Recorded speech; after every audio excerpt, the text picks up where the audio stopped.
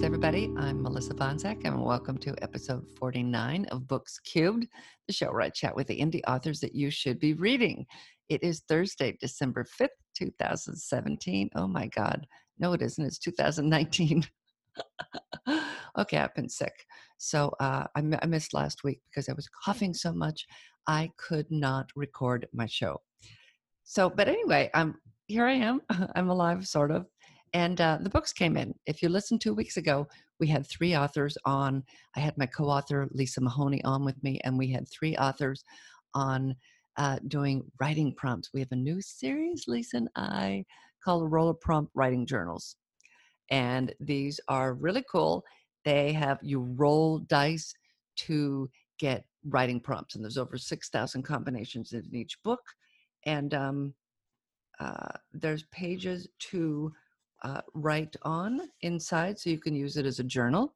And like if you write flash fiction, it's usually around 1 to 300 words, and you have just enough room that you could write a whole story on each one of these pages.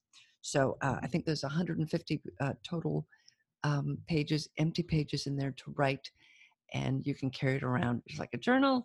And we've got each cover has a different color and a different genre. We've got mystery and horror and sci-fi and romance and fantasy and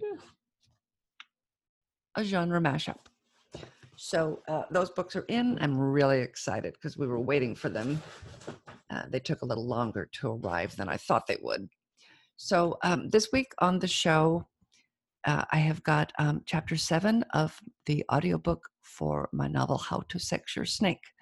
And if you want to go back and listen to chapters 1 through 6, you could stop this and go back, and I will put in the show notes what episodes that you need to go to hear those, because offhand, I have no clue. But if you just want to keep listening, you can listen to chapter 7, and maybe you want to go back and listen. And then to get the whole book with all the chapters, you need to click on the link in the show notes, and that will take you to where the audiobook is sold. And I think it's in a lot of places. And also, if you listen to episode 46, that was 3-4 weeks ago, John Patton was on talking about his series, his Titus series, and we talked about his first novel, Miami Burn, and it is now out in audiobook. So I was really excited to hear that.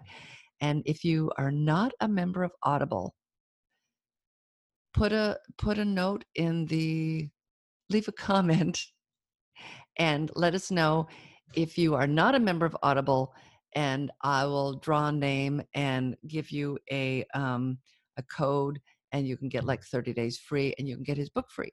And if you don't want to continue with Audible, you can just cancel. Don't forget, make sure you mark in your calendar, because I've done that before, where I've done 30 days free, and then like 3 years later gone, I don't know if I ever canceled that. So it's always good to make little comments in your calendars. And with Google Calendar and all that, Gmail and stuff, you can find your calendar pretty much anywhere, and it will remind you about things, which is really good. Okay, so before I start coughing, I'm going to go ahead and get right to the chapter today. It is read by Rosie Zvidek, who does a great job as the voice of June Nash. And have a listen. I hope you enjoy it, and I will see you after. Chapter 7. It was a little before 9 when I pulled up to the sheriff's station. I parked beside a faded old school bus that was hogging most of the spots, and then jogged across the street and down 1 block to Millsie's. Between the clinic and the snake, I'd killed more time than I'd intended. If Mom was at all irked about my disappearing act, it would be best to show up with reinforcements, which in her case was a bottle of watermelon water and a double order of Alvaro's extremely disgusting pumpkin pickle poppers. Think jalapeno poppers, but with tequila-soaked dill pickles and wasabi. My mom certainly had an iron stomach, 'cause these babies were guaranteed to ensure the same results as an afternoon of snake hunting with HAH. I'd been about 90 minutes, so chances were really good that Warren had figured out what he needed to figure out, and Mom and Dewey were long gone. Myra would give me the all clear, and I could still get home in time to be one drink away from passing out in the hot tub before midnight. Tomorrow I'd think about what might have happened to Morgan. Until then, everything just had to be about Dewey. I pulled open the heavy wooden door of the sheriff's office, expecting to see Myra lean back in her chair, cock an eyebrow, and comment about my swim with Moby Dick. Instead, I waded into a sea of noisy chaos decked out in studded black leather and silver chains. The waiting area for the Horseshoe Bend Sheriff's Department was jam-packed with metalheads in varying degrees of injury. Black eyes, split lips, slinged arms. From the look of things, it had been a colossal fight, which explained the bus. Beyond reception, the bloodier individuals were scattered around the 4 squad room desks where 2 deputies were trying to get statements and another 2 were trying to stop an argument without bashing in heads. If Dewey was in a holding cell and any of these people joined him, our little secret was over. When my brother was nervous, he got chatty, and I could see him walking someone through the afternoon's events. Warren had promised to be discreet, but I needed Myra to tell me that if Dewey wasn't long gone, he was at least somewhere out of sight. I gave half a thought to slipping around through the back door, but that involved getting past a keypad that I knew Warren changed on a regular basis, so I pushed on ahead. When I'd finally woven my way to the reception desk, the face that popped up from behind Myra's computer wasn't Myra. She might have been my age, but it was hard to tell. Heavy black liner circled her eyes, and a diamond-shaped burst of blue in her jet-black hair matched her lips.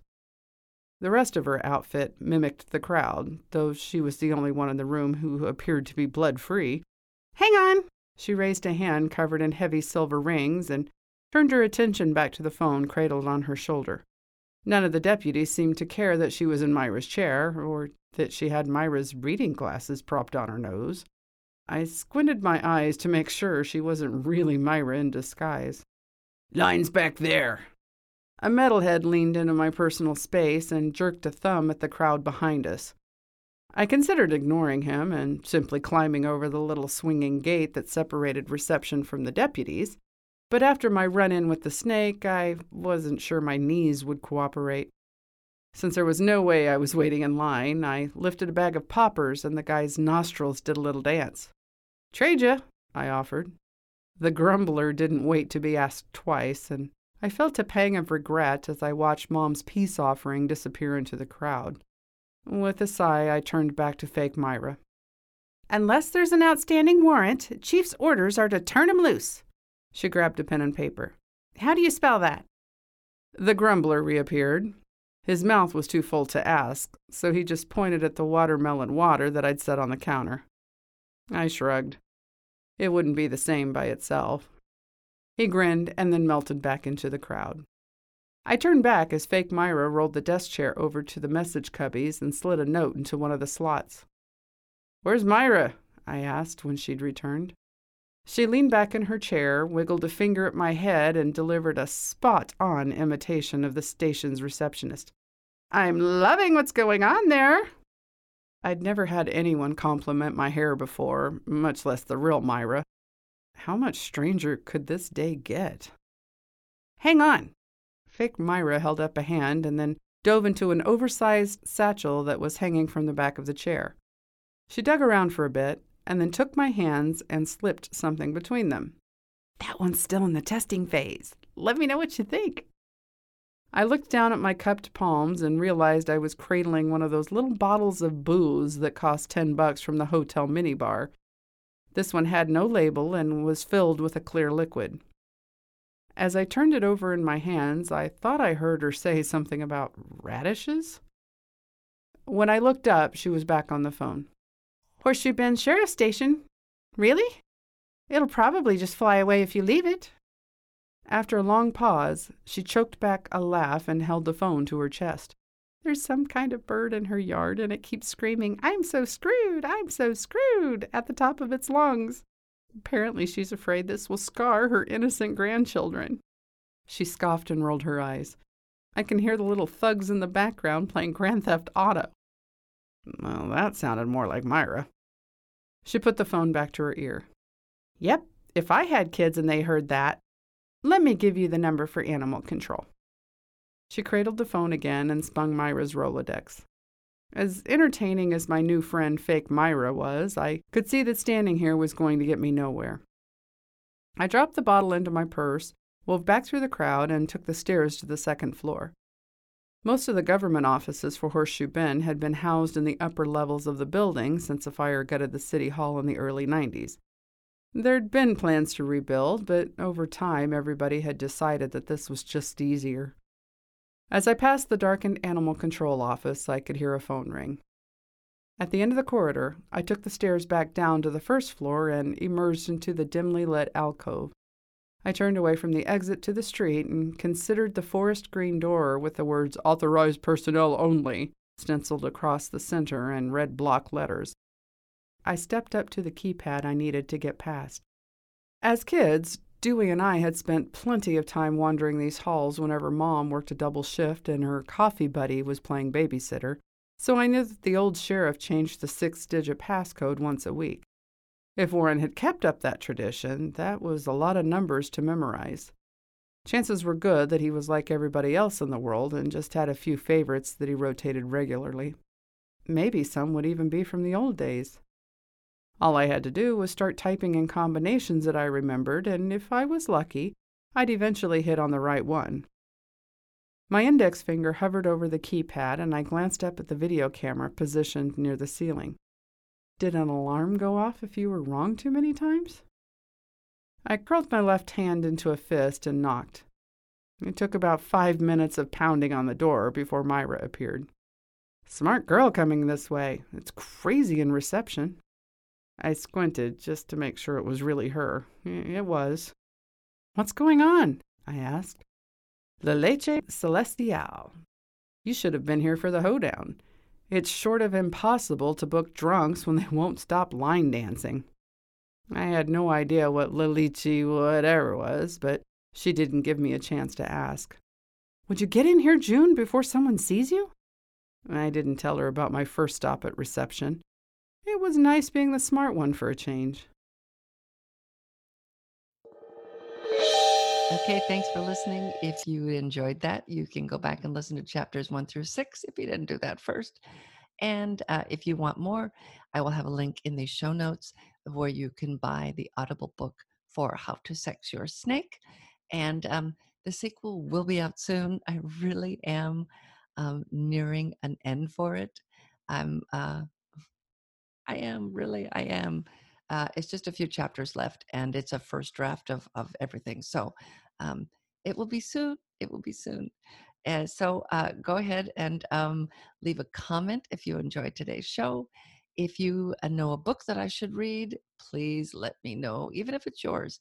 Go ahead and leave me a comment, and I will get to those. If you are listening on the podcast, you want to go down to the show notes and click the link for the homepage for Books Cubed.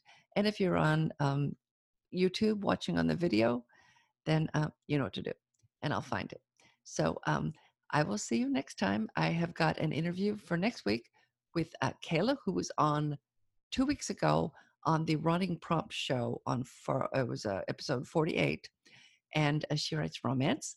We're going to be chatting about her books, and we'll find out if she wrote any more for that writing prompt that she did last week, because she said, or 2 weeks ago, she said it was a pretty good start, and she was kind of excited about that. So we'll see if anything more has come of that. And in the meantime, go read a good book.